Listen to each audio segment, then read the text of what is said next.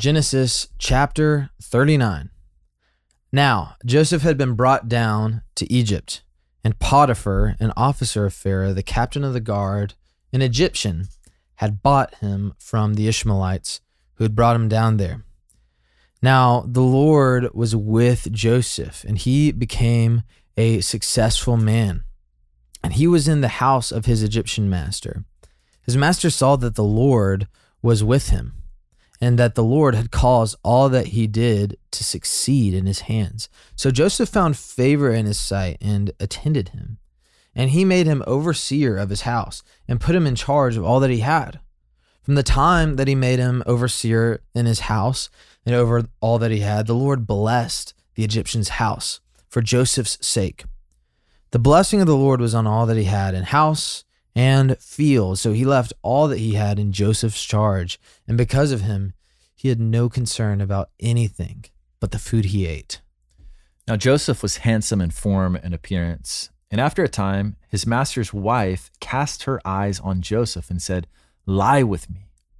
But he refused and said to his master's wife, "Behold, because of me, my master has no concern about anything in the house, and he has put everything that he has in my charge. He is not greater in this house than I am, nor has he kept back anything from me except you, because you are his wife. How then can I do this great wickedness and sin against God?" And as she spoke to Joseph day after day, he would not listen to her, to lie beside her or to be with her. But one day, when he went into the house to do his work, and none of the men of the house was there in the house, she caught him by his garment, saying, "Lie with me." But he left his garment in her hand and fled and got out of the house. And as soon as she saw that he had left his garment in her hand and had fled out of the house, she called to the men of her household and said to them, "See, he has brought among us a Hebrew to laugh at us. He came in to me to lie with me, and I cried out with a loud voice. And as soon as he heard that I lifted up my voice and cried out, he left his garment beside me and fled and got out of the house. Then she laid up his garment by her until his master came home. And she told him the same story, saying, "The Hebrew servant who you have brought among us came in to me to laugh at me. But as soon as I lifted up my voice and cried, he left his garment beside me and fled out of the house."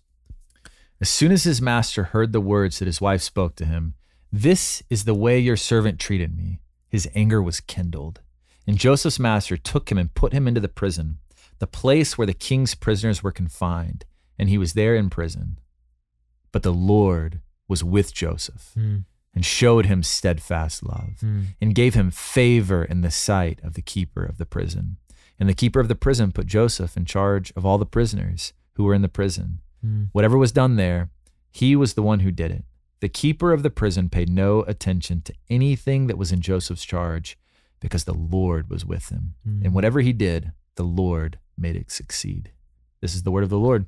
Thanks be to God. Man, a great ending to a familiar and briefly tragic story. You know, Joseph, his life has basically been a big Greek tragedy up to this point. Yes. He's been sold into slavery by his brothers. And then things started to look up as he climbed the ranks, and then he was falsely accused and imprisoned. And yet here the Lord is continuing to show him steadfast love and favor. And even in prison, he is given favor and mercy. And, I do think this is a very familiar passage to me, and I'm sure most of us who've grown up in church settings especially. Right. And I think the propensity, and potential with this passage, like our impulse is to basically make Joseph this ultimate moral paradigm for us to follow. And I do think like we should absolutely strive to like emulate this level of faithfulness and integrity and everything. But I think we're missing the point when that's what we walk away with. And not only are we missing the point, but it's really crushing. And I remember like, growing up and in middle school and, adolescent years and everything, like being like, so discouraged by the story Hmm. because I remember it being taught too that David was probably Joseph was probably like 16 when this happened or something. And, just being so discouraged and be like, gosh, if I could just have this sort of relationship with like sexual temptation and whatever and porn and whatever, then like I'd be such a better person and life would be so much better. But I'm a failure. Yeah. And, like I said, I do think we should learn from the faithfulness, integrity that we see here. But what we should ultimately see here is Jesus. Yeah. Someone who is falsely accused and yet continues on in integrity and in faithfulness. And so, Jackson, what are your thoughts on this passage? Oh, well, I love that you're leading us to Christ right out of the gate. I think you're exactly right. We can read these in sort of a do as Joseph did kind of way. Yeah. That ultimately is going to strip these great stories of their true power. Yeah. Now there absolutely. is instruction like, yes, we should, fight and Yeah. and if the so-called seductress presents herself, we should be of good character and with virtue stand strong. Like, of course, but like our hope is not that we're going to stand strong in the day of temptation. Our hope is the one who stood strong and endured the penalty for our not resisting temptation. Yeah. And he did so perfectly. He stood strong when we couldn't, and he endured that sin that punishment that we deserved, and he took it fully in our place. And so Joseph is a type of Christ that points us to Christ.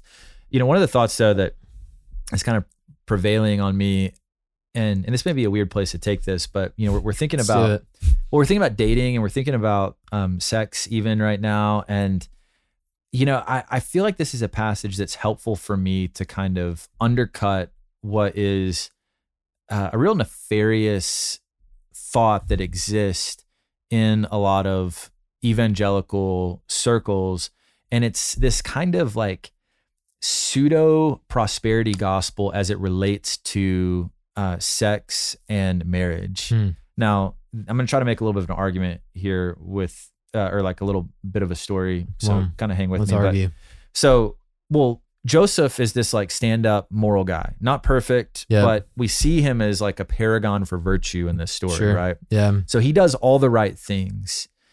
He resists temptation, when the seductress throws her at him. He stands strong and he resists, and he says this incredible line, "How then can I do this great wickedness and sin against God?" So that's the right sort of response. Now, I think a lot of us have been trained to think that if we resist temptation in this way, then that therefore will sort of unlock this math equation that says resisting temptation over a period of time equals a very successful marriage. Totally. And it's going to equal lots of great sex in the future kind of thing. And so I hate to be crass, but this is sort of how this line of thinking goes, and it exists, and it's prevalent in our world. But what ended up happening for Joseph? Did he get the kind of health and wealth and prosperity and good marriage and good sex that was promised to him?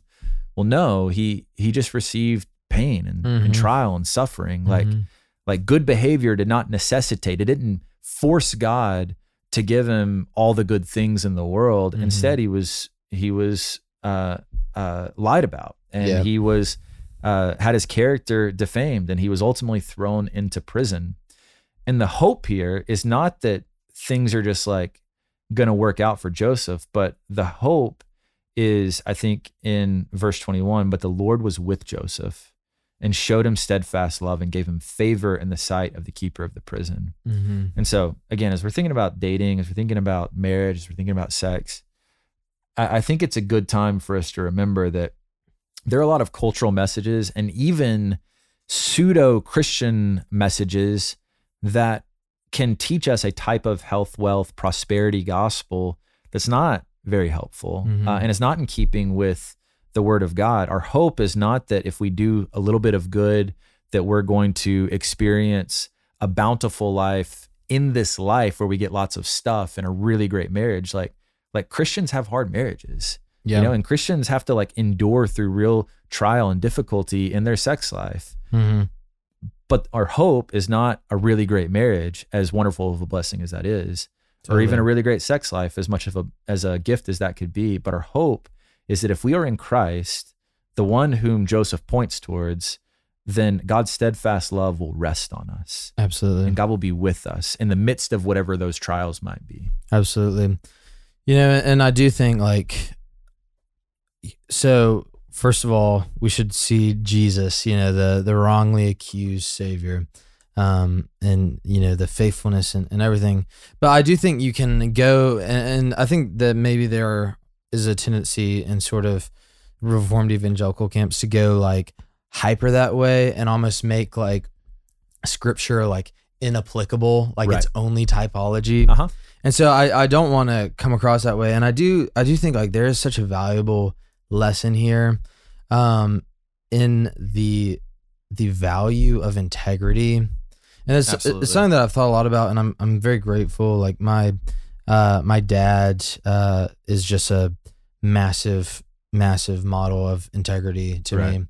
And I have, especially now that I'm an adult and I'm like more aware of, you know, adult life and dynamics and, you know, sort of like things that my parents have gone through or do walk through, and seeing it from a more like seasoned lens, I've begun to see more and more ways in that the integrity that my dad has carried into situations has basically been very inconvenient Right. and isolating and frustrating. And yet in the moment, and maybe even for like a long season or years, but always in the end, integrity bears a very sweet fruit. Yeah. And, you know, it's because it's the favor of God and it's communion with God and fellowship with God. And that no matter what, like if your integrity actually, you know, de-escalates your standing as it does for Joseph, still, you know, as verse 21 says, but the Lord was with him and showed him steadfast love and gave him favor. Yeah. And that is the promise that we have to strive towards. And it's that idea that if we share with Christ in his sufferings, if we walk the narrow road, then the fruit is sweet because it is fellowship with God. Yeah. And so, Amen. you know, it's very practical. So we should see Jesus, but we should also see the very practical promise of sharing in the suffering and in the triumph of Jesus. Yeah. Well, you know, Joseph could have indulged his flesh, you know, and I'm sure there's a whole subsection of people out there who would think like, oh, that's where like the good of this life is found, is like, you know, hey, you know, this woman is offering herself to you, like, enjoy, Go for it. Go for it. Like that's the fat of life, sort of, so to speak. And what we see is that Joseph actually gained through his self-denial and his upright character pursuing the Lord. Because what is the chief treasure? Well, it's not, you know, sexual gratification. It's not favor in the house of, you know, officials or rising to be second in command of a great nation. It's not in your accolades. It's not in your success. It's in knowing God and being known by God. Amen. And that's why verse 21 is so sweet and so powerful, is that like God being with Joseph, even in the prison cell, shows you that Joseph gained everything. Totally. Because he had God. Totally. And so we should look to Joseph and see what he, you know, so to speak, gave up and what he gained, and go like, oh yeah, it's good and it's right for us to seek to be virtuous and to stay strong. And you know, speaking to your point about like, yes, we want to see what this is ultimately about, how this is ultimately ensuring the protection of the lineage of Abraham and the people of God, because this is how the line, or the line of Abraham is going to get to Egypt to be protected for a season, come back to the promised land through the Exodus. This is the way that we're going to see Jesus ultimately come from Abraham. There's lots of typology. There's lots of redemptive history that's coming here. But at the same time, like, we also see this very practical example of Joseph not even beginning to entertain the advances of this woman. He says no, like hard no. Like I'm going to honor my master. I'm going to honor God. not even going to entertain that. And to you who's struggling out there and, you're wanting to entertain a little bit of what the world may have to offer you, thinking it might actually be sweet, I would encourage you to let Joseph's example be an encouragement to you to stand strong. But even if you fail in that, know that there was one who stood strong even over and above Joseph, and he is our hope. Amen. Well, great look at Jesus and at the life we're called to in Genesis 39 today. For Jackson Randall, my name is Will Carlisle, and we will see you tomorrow on Our Daily Rhythm. Thanks for listening to Our Daily Rhythm. I'm Jason Dees, one of the pastors of Christ Covenant, and Our Daily Rhythm is a ministry of our church designed to help you more faithfully and effectively meditate on God's Word. If you ever have a question for us about one of our Bible readings or one of your own Bible readings, please don't hesitate to text us at 404-465-1737. Again, that's 404-465-1737, or email me directly at jason@christcovenant.com. We'll meet you again tomorrow for Our Daily Rhythm.